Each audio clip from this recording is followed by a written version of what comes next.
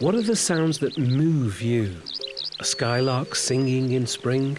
A speech that inspires you to act? A voice that reminds you of home? Words and performance have been vital lifelines throughout my life. And in this podcast series, I'm exploring how language and speech have shaped all of our lives, our work, our identities. Words, English words, but full of echoes, memories. So I'm diving into the British Library Sound Archive, the nation's largest collection of almost 6.5 million recordings that span the whole history of recorded sound. I'm in here with all of this and I can't quite believe my luck. In this series, I'll be sharing some of my favourite recordings with you and some rather special wordsmiths. I'm Lem Sissay. Welcome to All About Sound from the British Library. There's something that is wordless about love. In the end, you can't pin it down, and therefore we're endlessly trying to pin it down. There's the challenge in trying to create it on the page. It's an elusive beast, isn't it?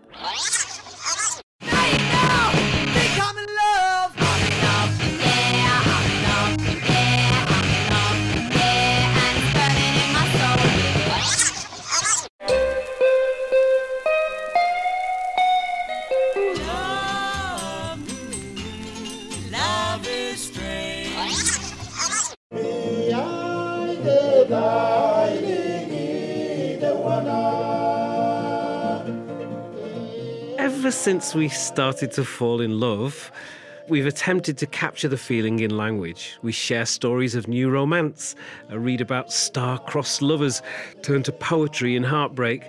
From Shakespeare to Sally Rooney, Tolstoy to Toni Morrison, we can't get enough of it.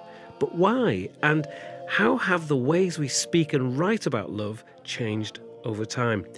Novelist Monica Ali is joining me to listen to love stories from the British Library Sound Archive to explore why we're still enamoured with tales of romance. Monica Ali, a best-selling writer and Booker Prize nominee whose work has been translated into 26 languages. You've written 5 books and your most recent is called Love Marriage. So you're clearly the perfect person for today's conversation. Great to have you here. Oh, it's a pleasure. I'm looking forward to it. Without giving too much away, your novel, Love Marriage, starts out as a social comedy which develops into a story of 2 cultures, 2 families and 2 people trying to understand each other. The novel starts as young Dr. Yasmin and her family are on the way to dinner with fiancé Joe's family. It's the first time the parents will meet. Early in the book, you write, she loved Joe and he loved her. There was nothing to fret about. A good love story is never that simple, though, is it? No, it certainly isn't for Joe and Yasmin. And the parents as well. Goodness, the parents as well. I mean, there is nothing simple about love in this book. It does explore love from many different angles, whether that's the parent-child or whether it's siblings or whether it's friendship, and then romantic love and sexual love as well.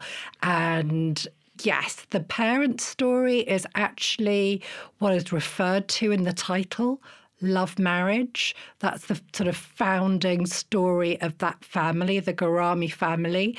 But Yasmin has to find out the truth behind the love marriage as well.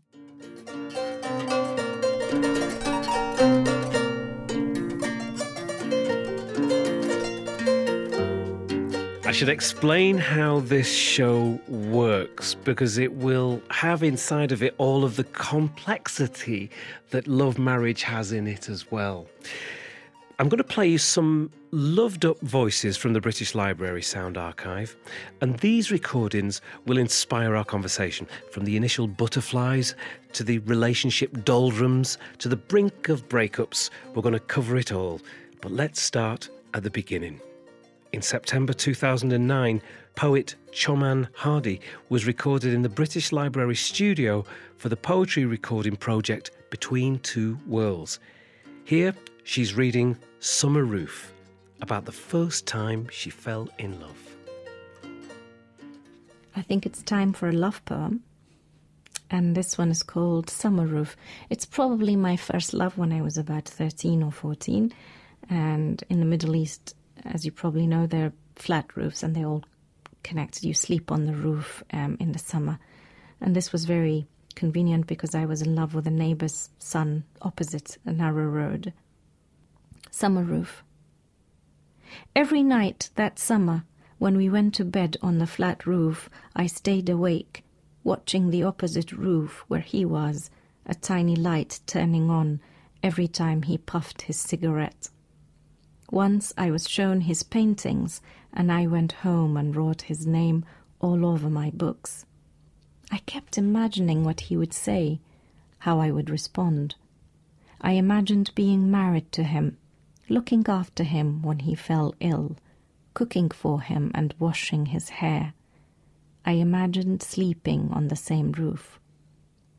A whole year went by and we never talked. Then suddenly, an empty house opposite us, an empty roof, not staring back, and sleepless nights for me.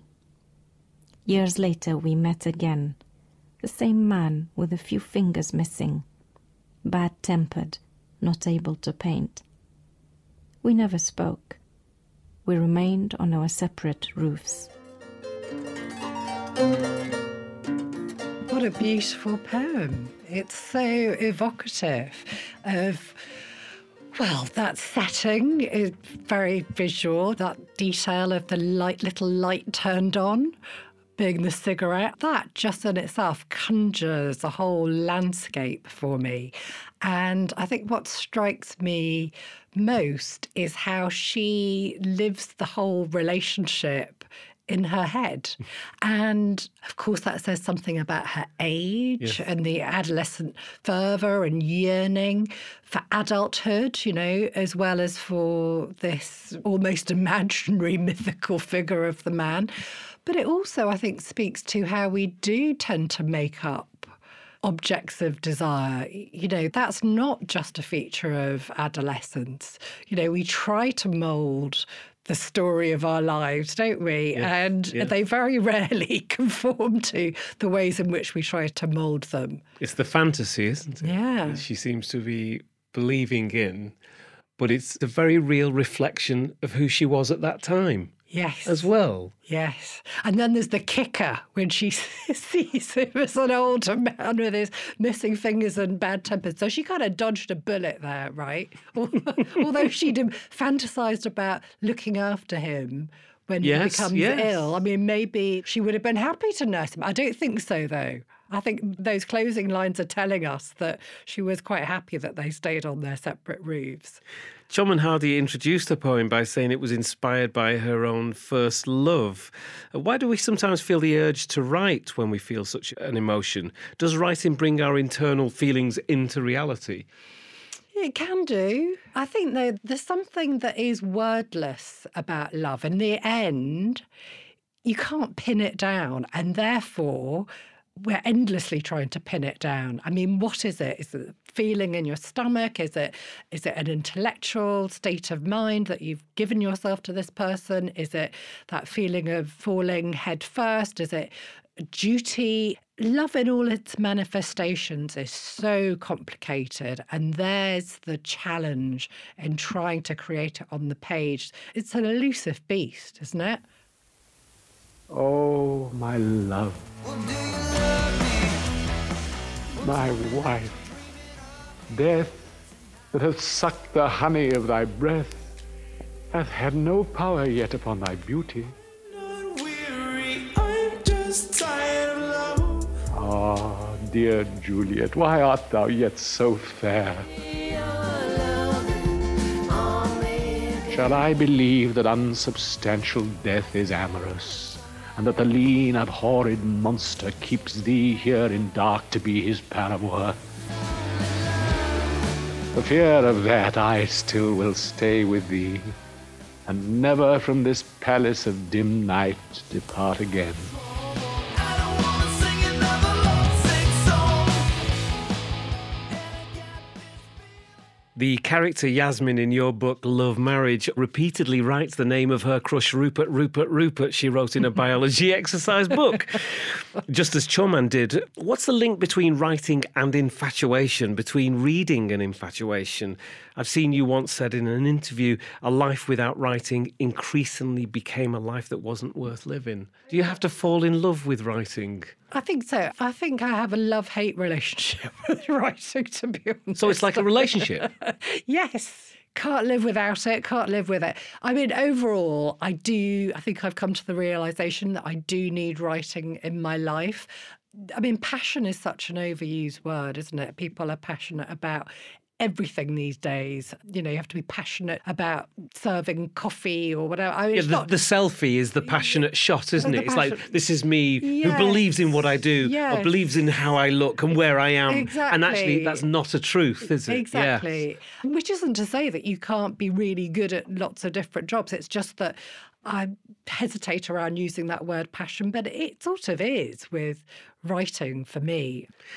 I like this idea of having a relationship with writing, because relationships are, as is shown in your book, complicated and complex over time. So there are times where I've kind of fallen out of love with writing poetry. Oh, really? Yeah. So for long stretches or... To be honest, for stretches where it's tested me, yes, I think I have. Were you still writing the poems, but you resented writing the poems, or you just stopped writing them? Oh, that's a really good question, because sometimes I have resented writing. I have had commissions and felt like I'm not actually giving the writing the attention that it deserves.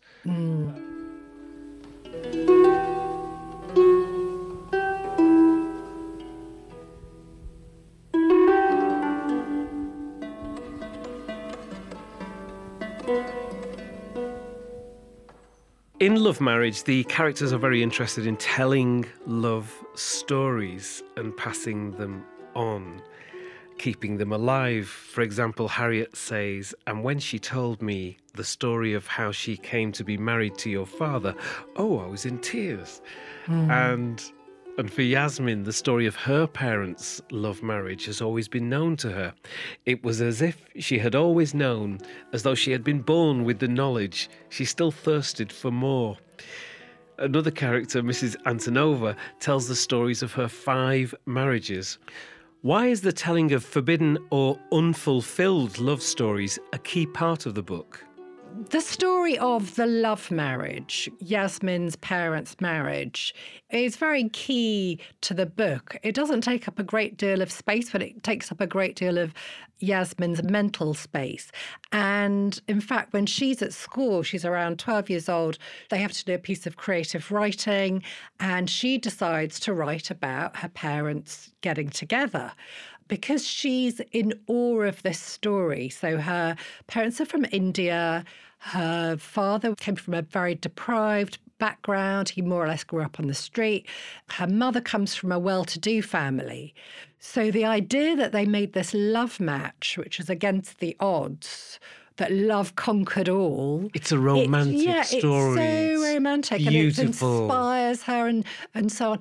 But her parents don't give her many details about it. You know, she'll ask and then they sort of fob her off with little bits and pieces. So she feels like she knows the story and yet she doesn't. So her way of making it concrete is to write about it for this English teacher in the creative writing exercise. And the teacher thinks it's brilliant.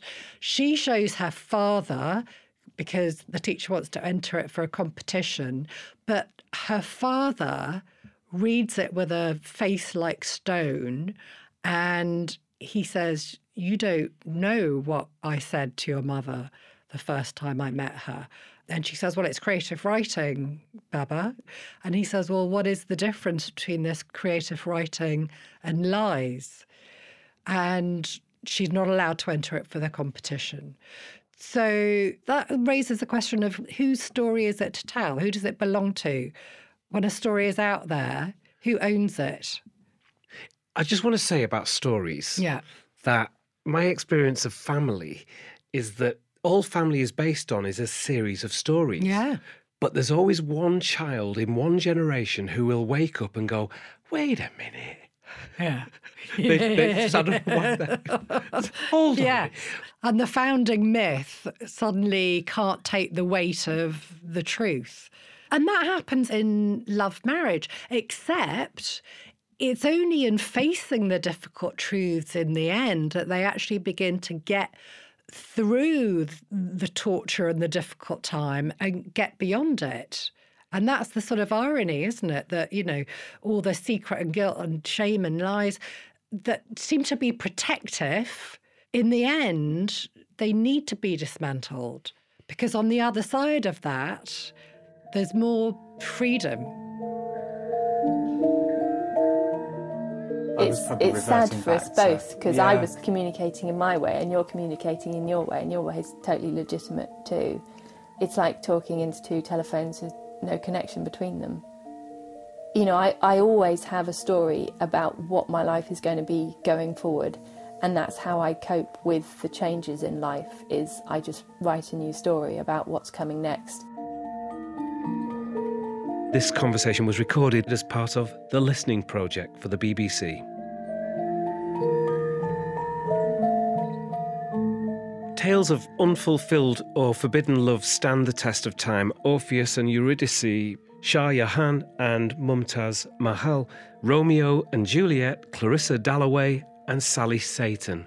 Why do you think that is? Are these stories the most relatable, those of unfulfilled or forbidden love? Well, some stories, when they get a happily ever after, I think they're automatically kind of downgraded and put into the romantic fiction bucket, women's fiction, a sort of Mills and Boon type story.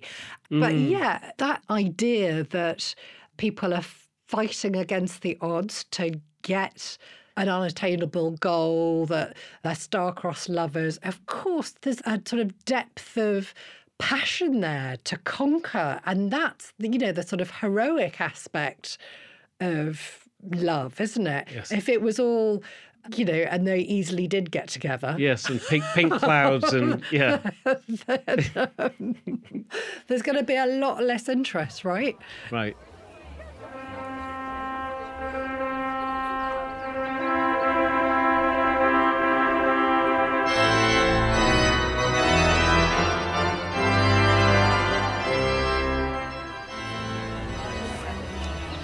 Marriages involve people, families coming together, often from different cultures, which can prove a challenge. I know you've said in the past that you think these arrangements reveal a lot about society. What do you mean by that? So I've always been a big fan of Jane Austen, and she wrote endlessly, of course, about engagements and courtships and marriage.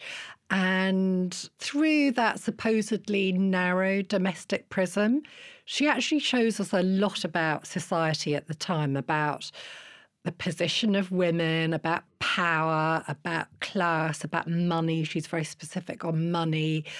And even though now we're in a totally different landscape, multicultural landscape, Yasmin in Love Marriage is a young professional woman, I still think that the customs and the rituals and expectations and the family dynamics that go around the planning of a wedding, which is still two families coming together, can reveal quite a lot about who we are as a society. So I've taken a bit of a leaf out of Jane Austen's book. I'd say where we differ is that Love Marriage also has a lot about sex in it, which, Austen, of course, wasn't able to write about. So that sort of, sexual love is something that's also, I think, revealing all the mores and the boundaries or lack of boundaries around that is also quite telling of who we are today. Aside from the great literary romances, we've also always shared stories of relationships and heartbreak at home, at work, over a cup of tea with friends. This is where the British Library's sound archive really comes into its own. To introduce the next recording, I'm handing over to someone who's played a big part in the library's Unlocking Our Sound Heritage project. Hello, my name is Vicky Caron and I'm the cataloguing manager at the Northwest Hub of the Unlocking Our Sound Heritage project. I love this clip. This clip is an interview with Mr. and Mrs. Smethurst recalling their youth in Salford. This was part of the Manchester Studies Oral History project, which was carried out by academics in the late 1970s. Mr. and Mrs. Smethurst recall the monkey parade of how teenagers would meet in Salford. So a monkey run or a monkey parade is basically teenagers dressing up, wearing their best clothes on Sundays after church, and they walk up and down particular roads in their area. They're hoping to attract someone, maybe make a date to go to the local park. The recording was made on the 31st of August 1977 in the interviewee's home. Sunday night all the lads and girls used to go on Eccles New Road and they call it Monkey's Parade. Oh, you had one on Eccles New Road? Yes, all the way up. I used to be tempted of a Sunday night. Yes. And what used to happen there? You know, you're going to look down there for boyfriends. Oh, and you were a failure if you didn't come back with a couple, you and your friend, you know. I think you nearly always managed to come back with two, didn't you? Two boys, two fellas. Hello. It made your day then, you see, if you got two. If you hadn't, you had a rotten Sunday. How old would you be before you'd go on the monkey walk? How old would a girl be, for example? 16. From about 16 to about 18, I started going with Bob when I was about 18.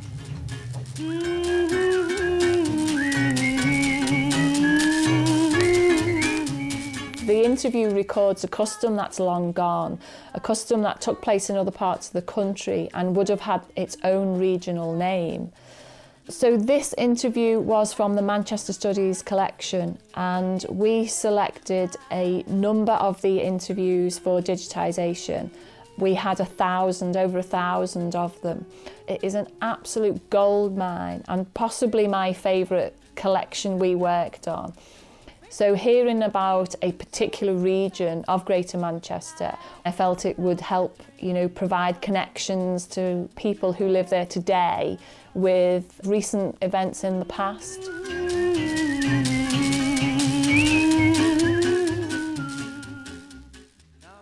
Was it the Empire or the Regal that had seats with a pair without an arm down that was considered really fast if you went into those with a boy without the protective arm down the front. Seen in the two seats, they called them the two seats. Oh yeah, your reputation was shot if you were seen with a boy in those seats.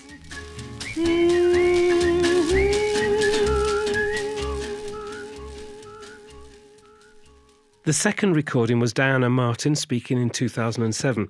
She was remembering her adolescence growing up in Great Yarmouth in the late 1950s. The interview was found in the Norfolk Record Office.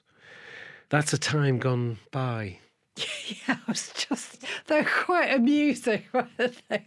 What was it, the monkey walk or the monkey run? Walk. The monkey walk. Yeah, it's like the passeggiata, isn't it? But without the parents. Yes. I mean, so I guess in Italy or Spain or whatever, that you would have had the whole family going for the after-dinner stroll.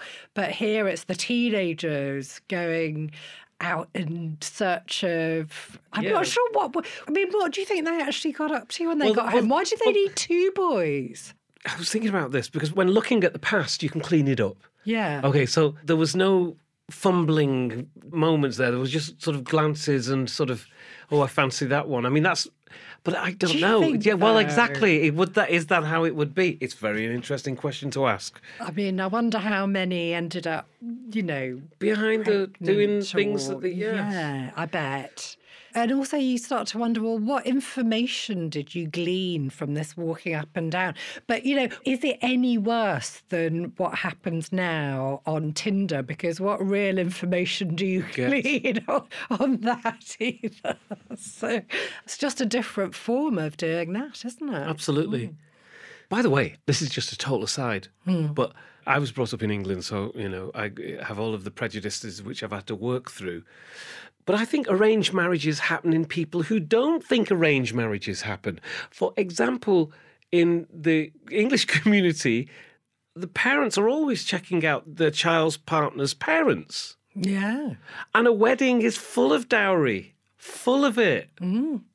That's Yeah, what the it's true. presents are. Yeah, the wedding list at John Lewis or Come whatever. Or whatever else. Sorry. I mean, you know, the title of my book, Love Marriage, means different things to different people depending on where they are in the world. So I've been doing quite a number of interviews with Indian publications, and everybody in India, of course, and the subcontinent in general, reads it as a love match. They read it as love marriage. Whereas here, people are not sure how to read it. They tend to say love and marriage. So here, people don't talk about love marriage because that's just marriage. But in India, you don't talk about arranged marriage because 97% of marriages are arranged. So that's just marriage. And the other thing is love marriage. God, that's so good.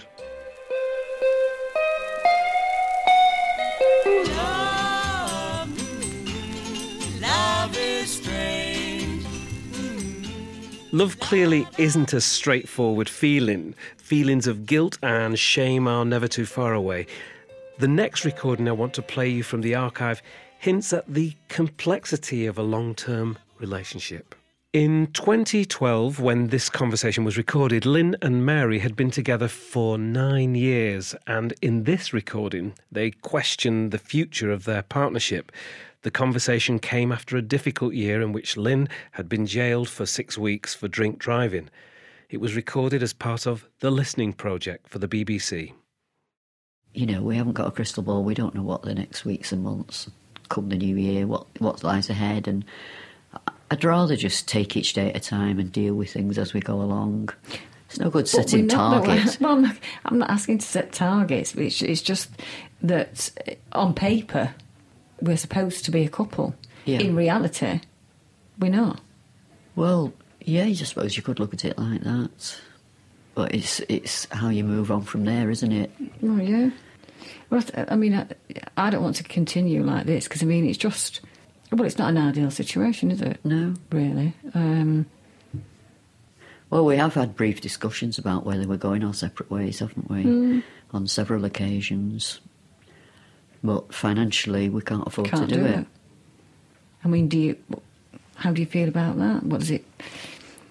Sorry to be asking the questions, but, I mean, I've never had this opportunity to speak like this to you about it. But, I mean, is it something that you want to do? Or can we come back from what I'm just using in a piece from the brink? Or is that it?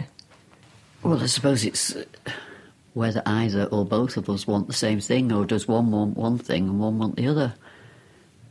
What do you want?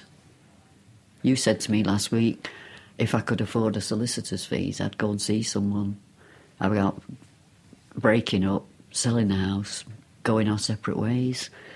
But neither you can afford it, nor I.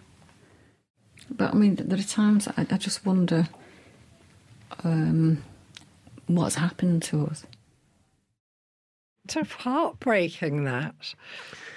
Even in the full 1 hour conversation, there seems to be so much that's left unsaid. Miscommunication often plays a big part in love stories and breakups.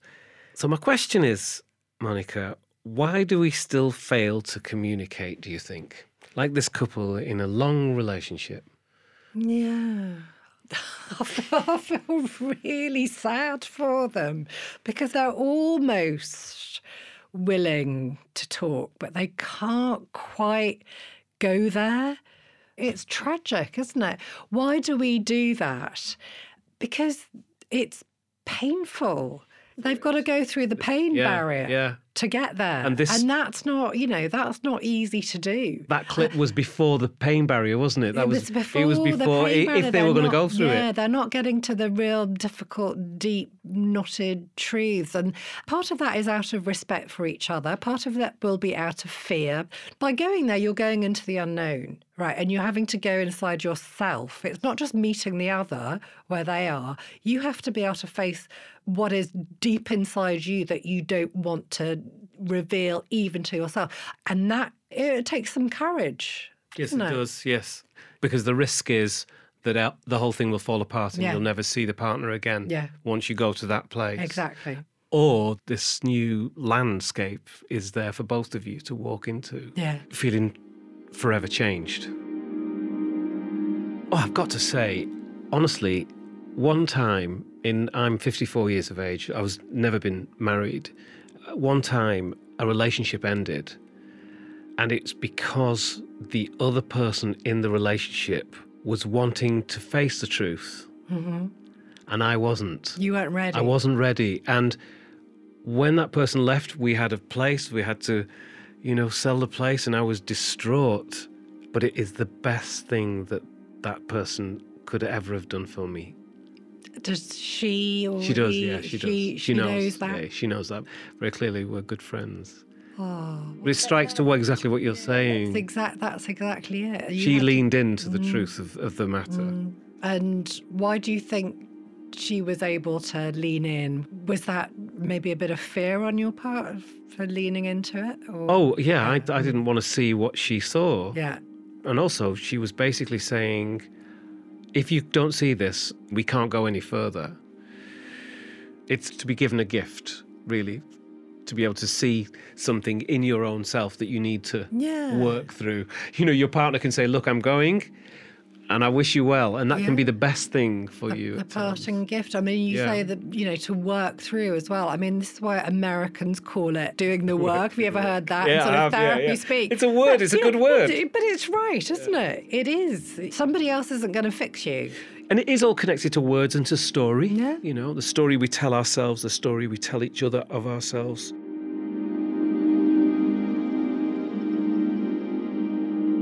Why do we like to read about, to borrow your phrase, the long haul of relationships? Does it help us through our own issues with love?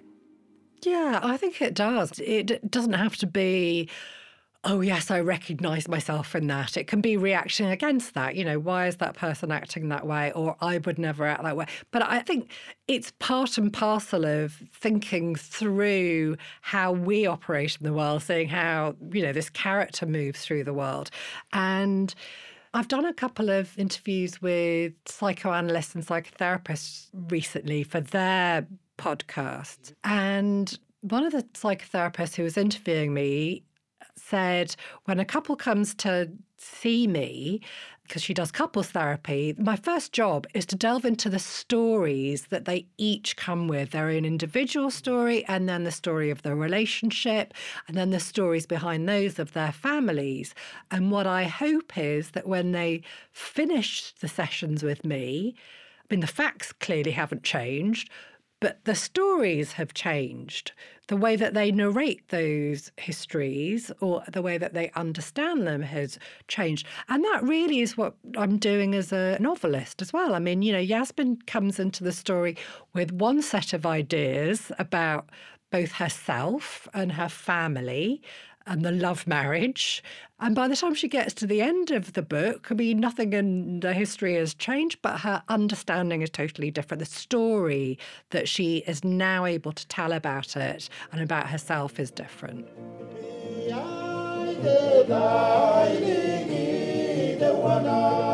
And what used to happen there? You're going to look down there, 4 or 5 friends. Oh, and you were a failure if you didn't come back with a couple.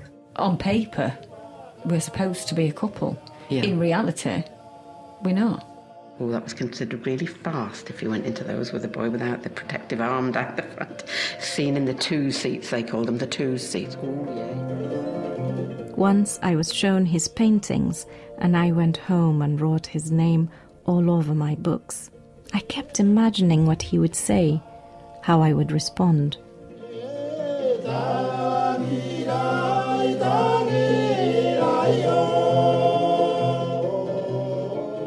Monica, thanks for listening to the recordings with me.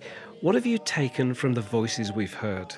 It's just been a real pleasure to listen to them and to think about love and relationships and all their glorious manifestations and difficulties and joy as well. It's been lovely. Thank you.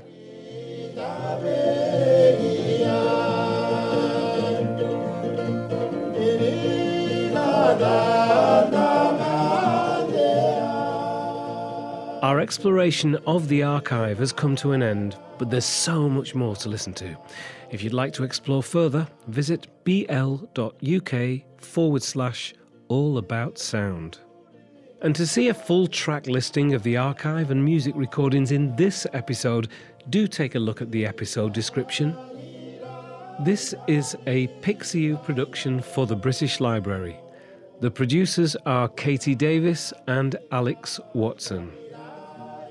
Next week, member of the House of Lords barrister and human rights activist Shami Chakrabarti joins the listening party to explore how debate and protest have ignited change throughout the centuries.